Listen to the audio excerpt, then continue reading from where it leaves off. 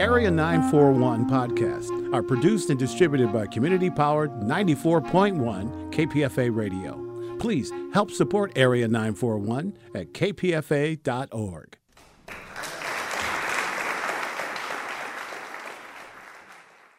I'm Richard Walensky. This is KPFA's Bay Area Theater Podcast, featuring stage reviews, most of which are heard on Upfront and the Talkies, along with extended versions of interviews heard on Arts Waves on Cover to Cover. My guest is Emma Rice, who is the director and co-adapter of 946, The Amazing Story of Adolphus Tips, which is running at Berkeley Rep's Rhoda Theater through January 15th, 2017. Emma Rice is currently the artistic director at Shakespeare's Globe Theatre in London, formerly the artistic director at Knee-High Theatre. How many years were you there? That's always a tricky question. I joined as an actor in 94, started directing in 99, and became artistic director in 05. You're still doing some work with them. Adolpho Tips is a Knee-High production? Absolutely. I mean, I made Adolphus Tips while I was still with Knee-High, but, you can take the girl out of Knee-High, but you can't take Knee-High out of the girl, so I'll always be associated with the company. Before we get into this show and a little of your history, I want to talk about Knee-High because I think this is the fourth Knee-High show here at Berkeley Rep. You guys did Brief Encounter, Tristan and Isolde, The Wild Bride, and now this. What separates Knee-High, and when you came into Knee-High, what is it about Knee-High that makes it a little bit different? It's always a tricky question to answer that, but in many ways it's the facts about Knee-High that are different. It's a Cornish theatre company, and for those of you who don't know Britain, it's right down in the far southwest tip, Cornwall, so it's very wild, it's very isolated. You can get to New York quicker from London than you can get to Cornwall on the train. And it's very, very beautiful. We make our work in a set of barns on the Cornish cliffs. There's no cell phone reception. There's nowhere to buy a coffee. And these facts mean that we spend a lot of time with each other. We eat food together. We cook together. We tend to party a lot. And whilst we don't live together, for the period of time that we make a show, there's a great sense of investment and fun and peace and real intimacy in the way that we really get to know each other, what we're good at. And certainly as a director, it's often in the tea break that you see somebody doing something funny, or around a fire in the evening that you realise that they've got a beautiful singing voice. So I think there's something about the isolation of where we make work that is quite exceptional. And then on another level, we do everything. We have a great tradition of making music, even if we're not great musicians, of puppetry. We're very sort of greedy to make theatre. We're not precious at all. So you get a very unusual form, and I don't care as a director. As long as the story is being told, I don't care whether it's words or film or puppetry or whatever's exciting the room at that time. So it's very multidisciplined and always good fun. We're quite simple at our heart, so there's good old-fashioned storytelling in there somewhere. What I noticed about all of these shows that we've seen here, there's a lot of theatrical artifice, but kind of not a reliance on tech. Our reliance is on each other, is that we're very committed to the human experience of making theatre. So we always get into the theatre early, we warm up together, we sing together. We always think that if all the electricity were to be turned off, you'd still be able to do the show and make people cry and make people laugh. So that's really a fundamental of what we do. That sort of carries over to when you came to the Globe, too, because they are low-tech, relatively low-tech, too. Yes, I mean in a different way, but I think that was where they felt like there was a naturally good fit there, because the Globe is open to the sky. Knee-High's always worked outside, so there was a complicity there of the background. So yeah, it seemed like a good, and I like making epic work, and Shakespeare's plays are big epic stories, so a good fit. What was the first play that you worked on as director and co-creator at Knee-High? It's largely forgotten, which is probably a good thing, but it was called The Itch, and it was a new adaptation of The Changeling, I think by John Fletcher, a Jacobean, and I adapted it, stripped it out. There was only 5 people in the cast, I think, and I directed it, adapted it, and starred in it. I have to laugh because I'd been a sort of struggling actor all my life. So when I started directing, I cast myself in all the best roles to start with, which I quickly realised was a bad idea, but that was in the early years. Knee-High is not merely Cornish because currently there are 2 shows in England and a couple of shows here making the rounds. What turned Knee-High into an international company in that sense? Because the work is distinctive, and I think there's very few companies with a very genuine ensemble and a genuine house style, and I think certainly internationally I think that's really appreciated. So you get a very distinct flavour with Knee-High, and that becomes something people want. Do you remember how that started? You know, Knee-High's been going since 1980, and our international relationships have changed over the years. In the 90s, we had a strong relationship with the British Council, who've changed policy, but at that time they were very much matchmaking companies, and we travelled to China and Syria and Lebanon, all sorts of places now, which breaks our hearts to see what's happening over there when we've visited and got to know the people there. Hungary. And we also did some European touring as well. But that's very much changed now, and we're in a different world, as we all know. The world's changed, so it's a slightly more commercial landscape that we live in. And we've developed very strong relationships with theatres in America, Berkeley being the absolute key and beloved one, St Anne's Warehouse in New York, and also now the Wallace in LA. So we have very good, strong friendships. Also Australia, New Zealand. So the word gets around, but certainly as you travel, more international producers see the work and get to know you. So it's a natural build. 946, The Amazing Story of Adolfo Tips, is based on a children's story about a very tragic event that happened in 1944. In an interview with The Guardian, you talked a little about the origins. Your mum put you onto the story? She did. Yeah, I always listen to my mum. It's a simple thing in life. I don't have children of my own, so I don't have much reason to be reading children's books, but I do have nieces, and my mum had been reading this particular book to my nieces and just said, Emma, you have to read it. It's got everything that you would want in it. And she was absolutely right. Not on the surface, because it was actually a very hard book to adapt, because a lot of it was in diary form, which has got to be the worst theatrical convention, somebody looking over a book and writing. But the events, it's got a very important political heart. And then so much. It's got animals, it's got humour, it's got romance, and it's got a great sense of hope. So it really did feel like the perfect show. But it's also about a very serious subject. In that interview, you said, isn't it interesting how the way we whitewash history? When reading up on this show, which is a children's book, it's about the death of nearly 1,000 American GIs prior to D-Day, many of whom were African American. When you were given the book, did you think that was fiction? Did you know anything about that?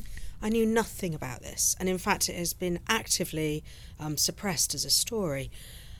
And understandably, at that point in the war, the one thing the government did not want was a terrible bad news story, because we were very, very close to invasion and very, very close to a very different future. So it was decided that this awful, terrible incident would be suppressed. But what's interesting is it was suppressed until I can't remember the exact date, but it's probably in the 90s that it came to light, and only when they found the tanks in the water off Slapton Sands. This writer, Michael Morpurgis, he's the one who wrote this book. Do you know how he found out about it? I do. Michael is a fabulous man, but he's based in Devon on a farm, and in fact he'd gone to a funeral in this village of Slapton and was in the pub and saw all the photos on the wall of the villagers evacuating the village, which is what happened, and he started to ask the locals about the story, and that was how he became interested. And we visited the village. It's a fascinating time. You know, it was taken over in the war for the American GIs to practice their manoeuvres before this terrible tragedy, and to this day the trees are very misshapen, and they can't prune them down because they're so full of shrapnel. They did so much training in that part of the world. Is it a secret to talk about what exact, in terms of the story, can we talk about the tragedy, or should we wait for people to see the show? I'd rather let them see the show. I mean, I think it's worth everybody knowing that this is a fact. The story is based on something incredibly real and incredibly moving, and feels really fabulous to bring the show here to America. And it's a small way of not only acknowledging those people, but also saying thank you, that his history could have been very different for us. Well, let's go back to the creation. So you read the story, you decided, you had a meeting with Michael, and he said, is there anything you want to do? You said, I want to do this. Okay, so you've got these diaries, you've got this story about a cat and a girl looking for a cat set against the backdrop of these maneuvers. Where do you go from here? How do you adapt this? There's no formula to how I make work, but I tend to think what's interesting. I always think you should always know what the end is in a piece of theatre. And ideally you should know the beginning. And if you've got those two things, the middle will gradually work itself out. And the end of this story is just brilliant. It makes me smile even thinking about it. So I knew how I wanted it to end.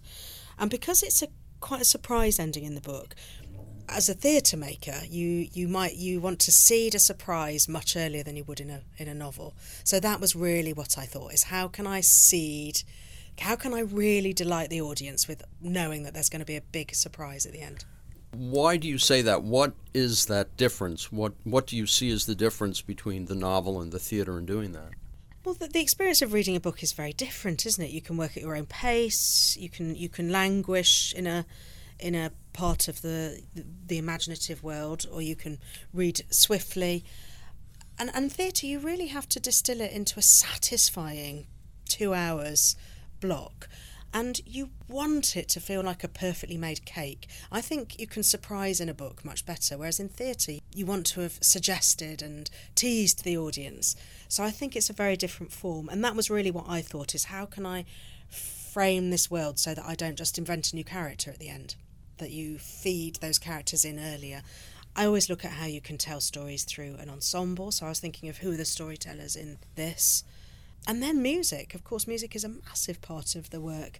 And I really didn't want it to feel like a museum piece. I didn't want any nostalgia. I'm not nostalgic about that time or indeed the war. Quite the opposite. I think it's an angry piece of peace theatre as well. So I wanted a very contemporary edge to the music to make sure that we always felt that we were in 2016 watching this show. So I wrote a lot of lyrics, a lot of poems, and then worked with my composer to start looking at musical themes that could go throughout. As this comes together, going back to what you were saying before, does that mean that throughout you're going to be kind of hinting at what the direction is in a way that a book might not? Yeah, I think you want the aha moment in theatre when you have and again, I'm desperately avoiding saying what happens because then I'll give it away. But at the final moment, you go, oh, of course. You want to have planted all those seeds so that the audience get the real sort of pleasure of thinking, I didn't see it coming, but now it has happened. It's sent me out into the world feeling that there's hope. Is that the same way you worked on Tristan? Well, the story always guides. Tristan was a very different story. I think I inherited Tristan and Isolde, which is an interesting thing because almost all my work I've woken up one morning knowing that it was what I was going to do and wanted to do. All you have to do then is ask yourself why, so you have a very good path to go down creatively. But with Tristan and Isolde, I inherited it. I was early in my directing career. It was a Cornish story and Nihai asked me to do it. And I really struggled with it. I hated the medieval stuff. I'm really not a Game of Thrones girl. I just sort of thought I can't bear a dragon and I can't bear, knights in shining armour.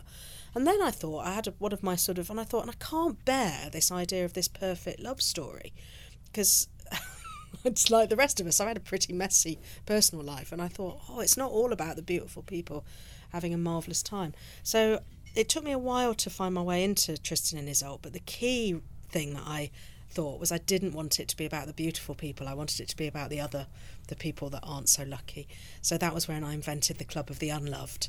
And in fact, they were the people that gave me the reason to tell this story. And that was when I realised at the end it would be the unloved that we thought about at the end of the show. So that was how I created that world.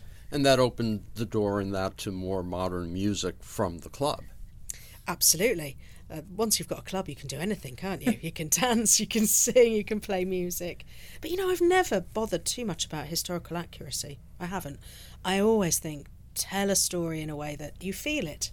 And, life is a big old mashup of memories and current ideas and excitements, and I always think theatre should represent that. And when you were working on Adolphus Tips, you knew from the beginning you were going to do puppetry, that the cat was a puppet? Yeah, I think I really wanted to make a family show, which I think was to do with having done a few quite dark pieces, getting older. The world weighs heavier on you as you get older, and I think I really wanted to make something for young people and families. I never call it a children's show because it's not. It's a show for absolutely everybody, but I wanted a show that families could bring grandmothers and children to and have an experience.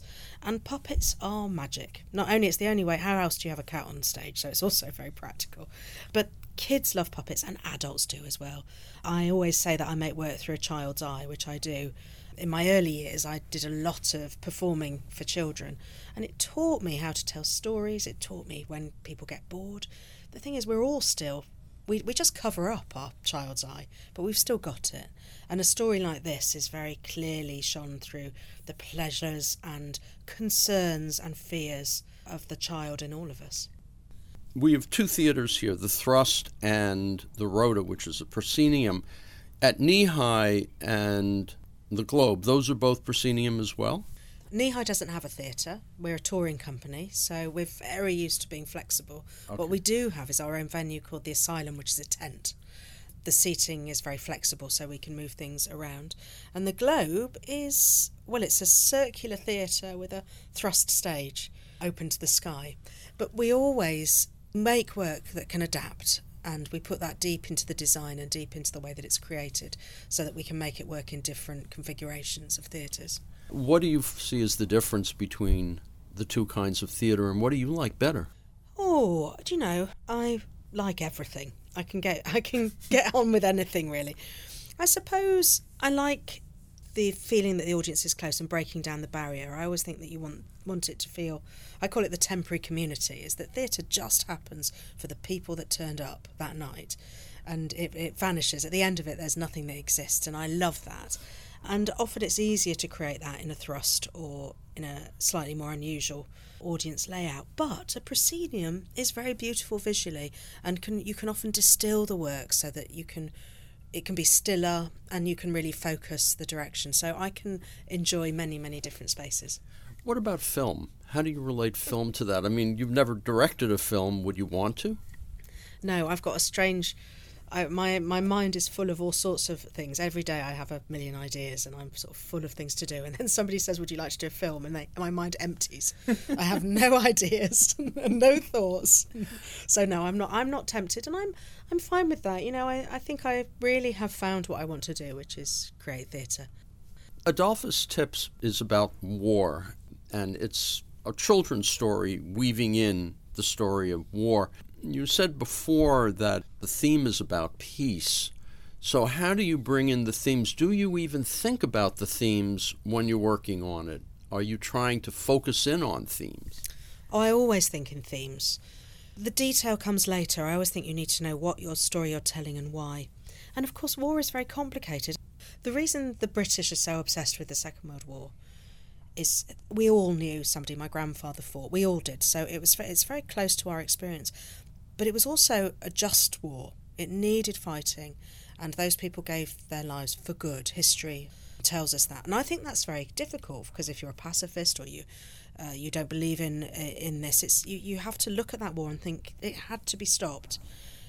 So I think it's not simple to say it's about peace. I think it's about hope, really, is what I would say, and about the possibility of connection rather than conflict, and acknowledging the complexities of the world, but saying there will be a way through there. If you hold on to humanity and reach out to human beings across cultures and time zones, that there will be a way forward. So I think it's a play that's hopeful above all else.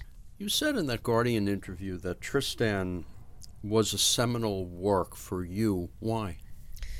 I think I found it very hard to get into it, and I think that discovery of the Club of the Unloved really helped me as a theatre director understand how to frame a story with something very personal and something unique.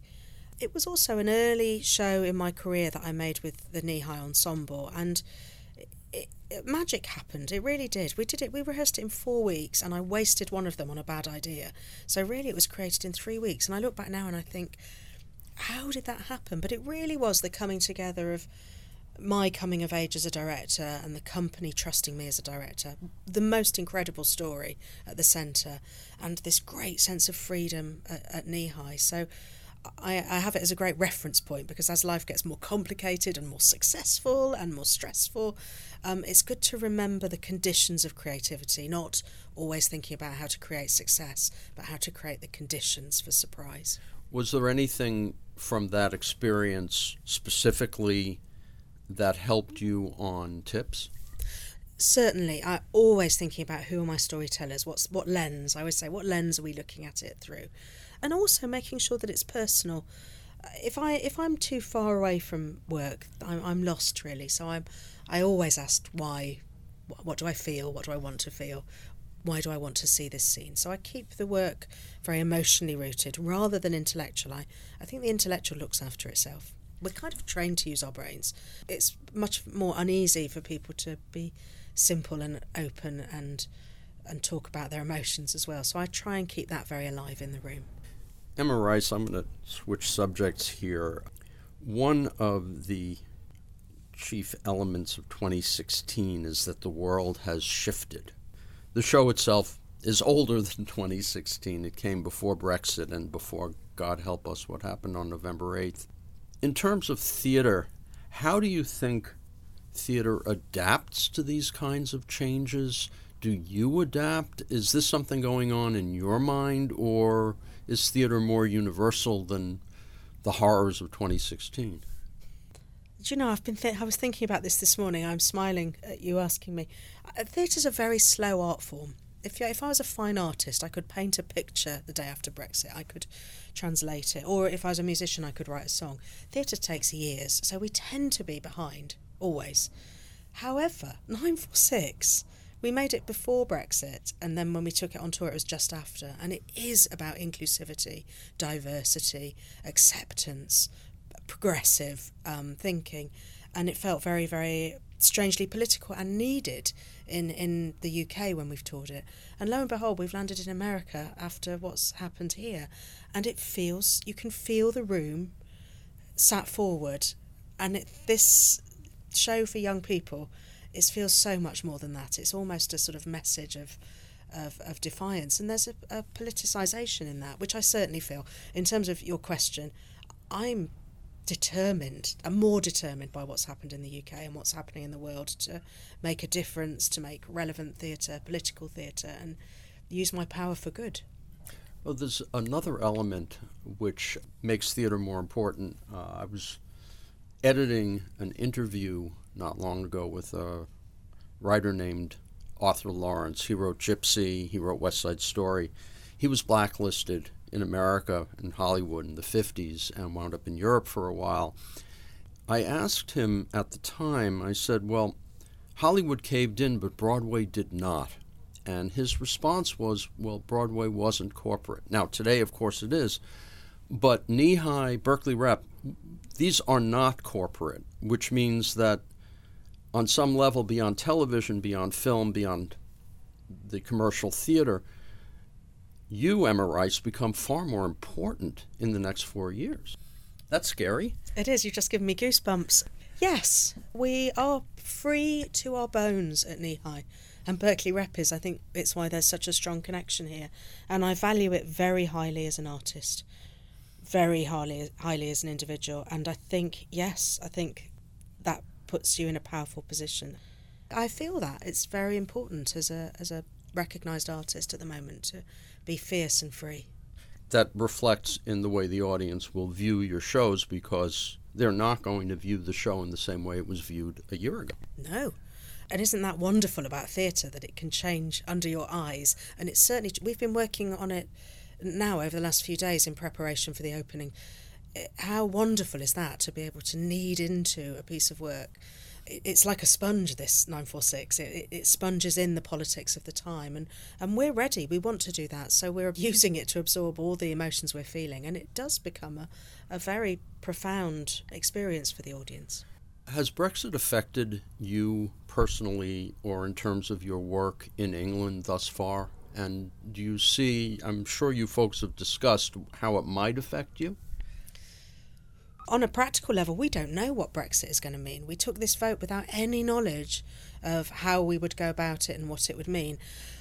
But personally, I'm devastated, and I work with many people from different backgrounds and different cultures. There were tears. London grieved and is still in grief. We don't know what it means.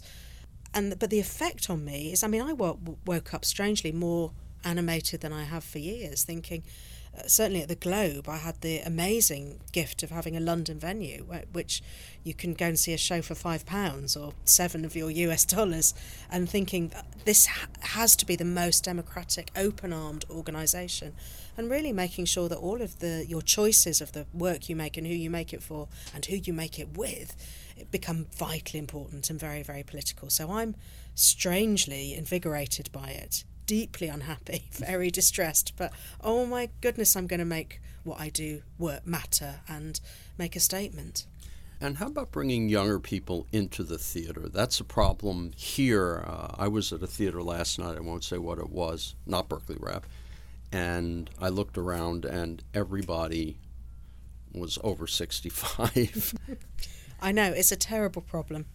It comes down to a little bit of culture and habit, but largely it comes down to finances, and it's the price of tickets. And if tickets are $50, then to bring 2 kids and 2 parents, you're looking at a lot of money. And we have that problem in England, but of course we do have subsidy in England. At Knee-High, we're able to have our own ticket pricing policy, so we work very hard at making sure that there's access to work for young people.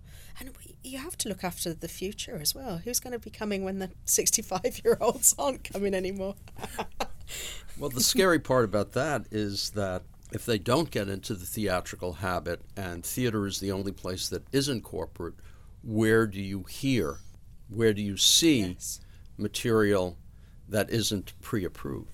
Absolutely, and that's where, as people that run theatres and theatre companies and theatre makers, we have to be strategic as well. It's not just about the moment and the whatever product, even though I hate that word you're making, performance. It's about how are you building the next audience, making sure they know they're invited, they know they're welcome, and making that a very active hosting experience. And we love that at Knee-High.